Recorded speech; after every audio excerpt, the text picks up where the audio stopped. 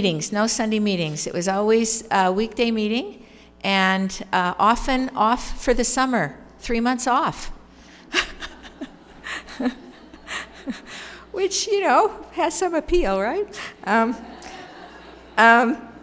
Service activities. We cannot even begin to talk about the kinds of service activities, because they were so varied according to the needs of the time. So we have this in the 1850s, sewing clothing for Native American women and children, helping the immigrants. I'm sure you've heard the Lucy Meserve Smith story about going from house to house to collect quilts for those who were coming in with the hand carts. When Relief Society really gets going in the 1860s, we have a lot of emphasis on health because there's so much sickness. So we have sisters going to medical school. The Relief Society has midwifery classes and builds the first Latter-day Saint hospital, the Deseret Hospital. Maybe some of you have seen the replica of that up at This Is the Place Park. Women are sponsoring kindergartens.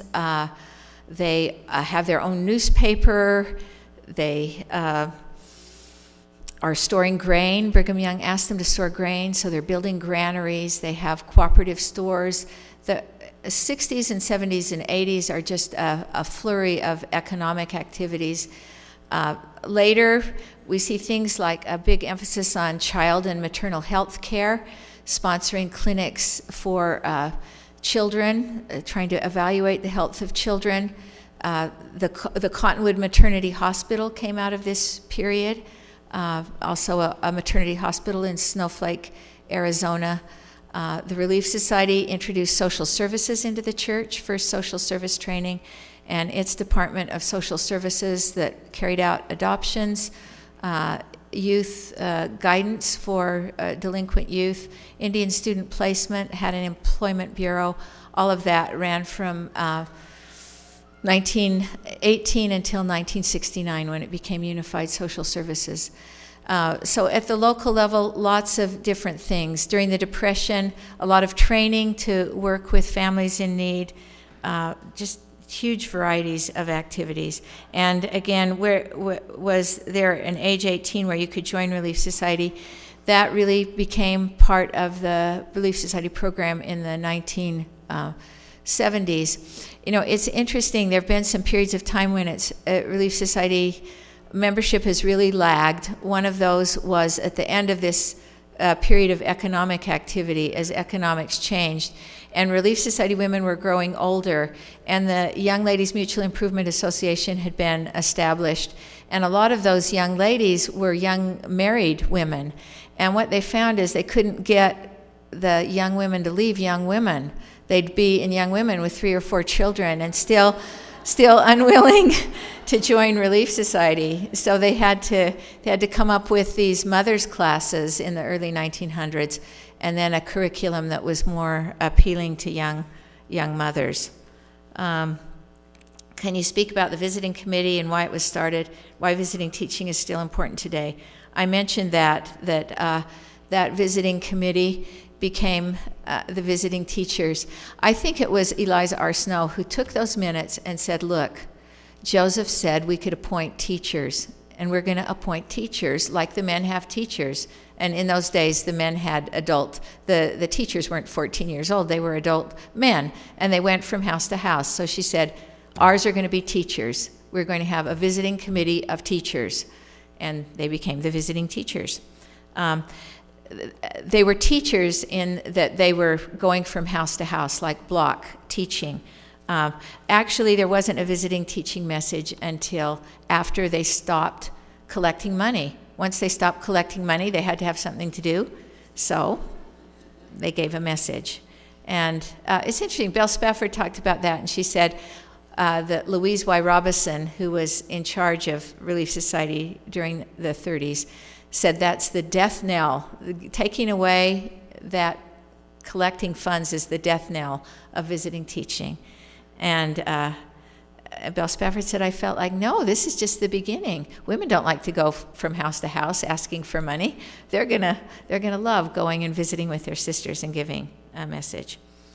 I would like your thoughts on Emma being unable to accept polygamy, her immediate separation from the body of the church on Joseph's death, and how she was treated by Brigham Young and others. We've talked a little bit about that. Yes, Emma did accept polygamy briefly, but she was just conflicted in her heart about it. And I think all of us can understand it's maybe different to have someone who is a church leader introduce that principle than it is to have your own husband introduce it. It was very painful for her. But I think we also need to recognize it was painful for everyone. John Taylor talked about it later and said, Joseph taught us, members of the 12 plural marriage, and we just said to him, frankly, we do not want to do this. We're not interested. Do not ask us to do this. And as Joseph bore his witness, and they got their own witness that this was of God, they entered into plural marriage. And I think that was true for women as well. The women who became wives, the men who married additional wives had to have their own personal witness of this. And I think those are some very touching stories. But Emma was perpetually conflicted about it, as were other women. We have other people dropping out over this issue all through the century. And now we have people dropping out over because they find out about it. So this is a difficult question. I don't know that I have an answer. I think Emma was a remarkable woman and a good woman, and her sisters felt that. What fascinates you the most about Eliza R. Snow? What would she say to us today? What a great question. I think what fascinates me most about Eliza R. Snow is that she is so complex. She is a talented intellectual, a bright woman who speculates theologically. She is a totally loyal member of the church. She looked into the church for 4 years before she joined. And once she made that decision, that was that.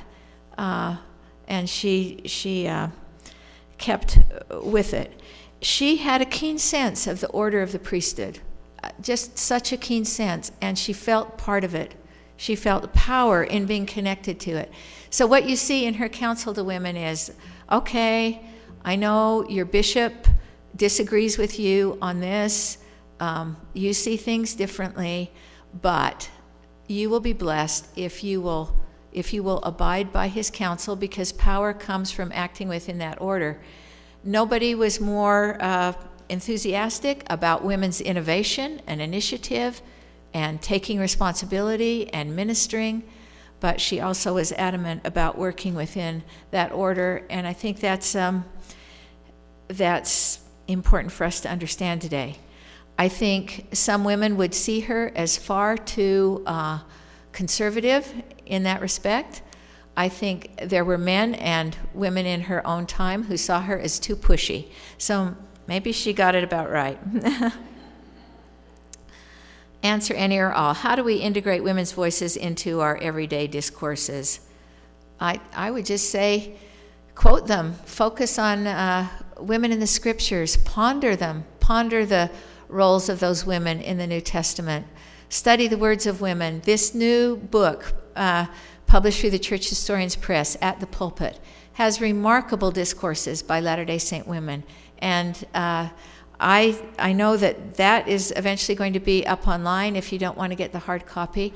Quote our women from their speeches in General Conference at BYU Women's Conference. Be familiar with their words.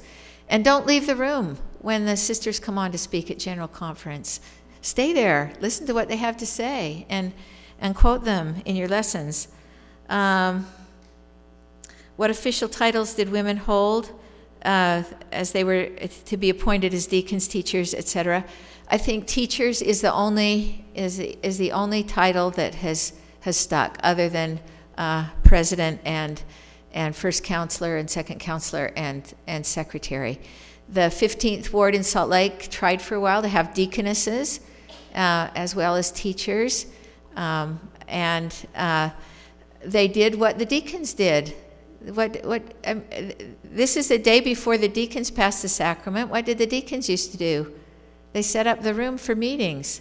So that's what the sisters deaconesses did. They were in charge of setting up the room. There you go, Vera Jean. Was Heavenly Mother mentioned in Eliza R. Snow's minutes? No, we don't have, what we don't have is any sermon of Joseph Smith's talking about Heavenly Mother, but we have everybody in Nauvoo talking about him talking about it. So we know he talked about it, but we don't actually have a sermon where he talks about it. Does the sealing power belong to women, mothers, in a temple divorce? Somebody asked me that privately. Does the sealing power belong to women in a temple divorce? And I think what she means are meant where the children continue to be sealed to the mother. And I have to say, in terms of temple sealings and divorces, I am just not, I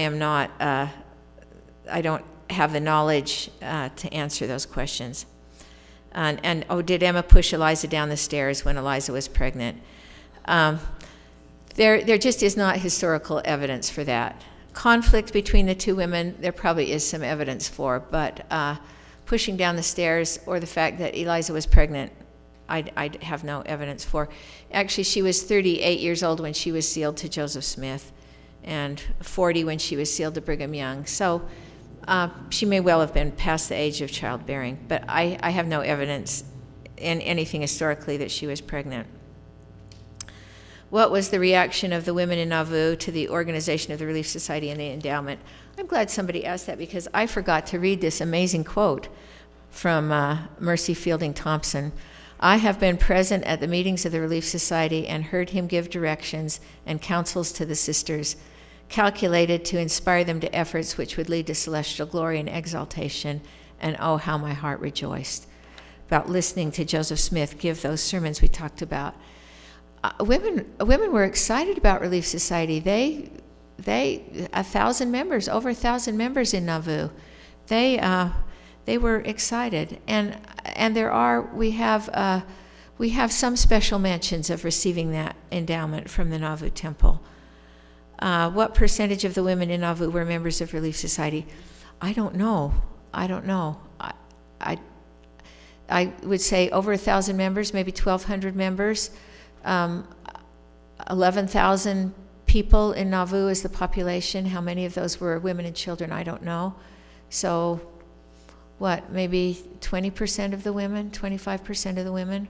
It was a small number, and membership in Relief Society continued to be small until everyone was made a member. What is your favorite attribute or lesson you have learned from Emma Smith? Honesty. Emma Smith tells those sisters, we must deal frankly with each other.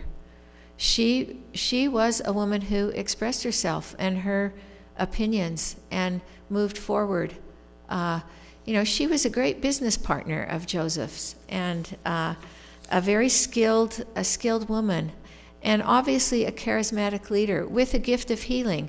She was the first woman to heal the sick in Relief Society by the laying on of hands. That's what brought up the question. She was gifted in healing and ministering, a gifted administrator, a gifted businesswoman. But I am really drawn to her statements about dealing frankly with one another. And I think that kind of authenticity enhances Relief Society whenever it's present. Why is there a gap between Emma Smith's Relief Society presidency in Nauvoo and the next presidency in Salt Lake? I think I explained that a little. The controversy over plural marriage, Brigham Young's decision to disband the Relief Society and say, I don't want women meeting until I call them to meet, which he did in 54, Relief Society functioned briefly till the Utah War, and again in 67. And we've tried to cover that gap in this Relief Society history. So, why did Brigham Young take so long to reestablish the Relief Society in Salt Lake Valley? You know, I'm going to just say, let's give Brigham Young credit for growing a lot. I mean, let's think of the men we know who are 30 or 40 years of age, and I don't know, my husband's changed a lot in the last 40 years, and I don't know, maybe I helped him. I hope I helped him. And Brigham Young had all those wives to help him. I think he changed a lot. He was not sympathetic to women in Nauvoo. His words are harsh. His words in early Utah are harsh. But he came to understand how important women could be in terms of building the kingdom. And by 1867, 1868, he wants them there. He wants them working. He'll give them a little assignment, and off they go. They had so much pent-up energy. You can just feel the vibration and the excitement when Relief Society is reestablished in 1867. They just go for it in spades, and honor him, respect him, appreciate his support for women. So he had his own reasons. There was lots of dissension in the church. We talk about the majority of church members following Brigham Young, but what do we mean by that? 50%. The church was cut in half in Nauvoo, and it continued to lose members across the plains in early Utah. He had a lot to worry about, and he had all these immigrants coming in, a lot to put in order. I have a great witness of Joseph Smith as a prophet, and I have a great witness of Brigham Young as a prophet. I love them both, and I've probably studied Brigham Young more and have a great affection for him in spite of his quirks and in spite of his sometimes harsh rhetoric. We'll end it there. Thank you so much for coming.